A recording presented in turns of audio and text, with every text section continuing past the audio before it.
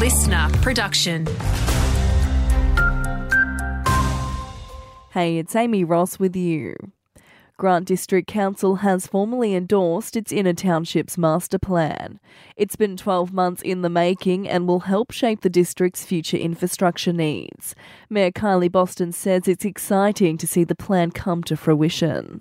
We've not had it for our communities before. We've had one for our other township areas, Tarpeena and our coastal and river areas, but we've never had one that gave an identity to all of our small communities, which are really, really important to everybody that lives there. Bad news for frequent flyers. Flight reductions will continue for Rex's Mount Gambier to Melbourne route till at least October this year. The airline blames a lack of resources as well as a chronic shortage of airline professionals.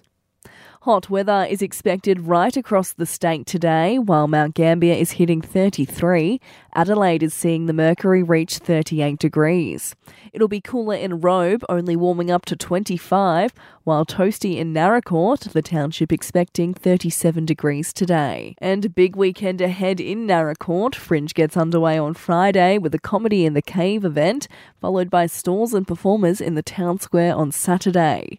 Mayor Patrick Ross says it's hard to put a dollar value on the festival. But what it does for the well-being of those of us who live in regional South Australia, getting the opportunity to interact with acts that normally wouldn't come to the regions is enormous, and it's a great benefit to the community.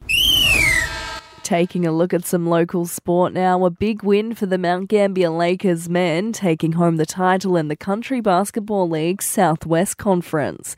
The side downing the Hornets 100-88, winning the championship back-to-back.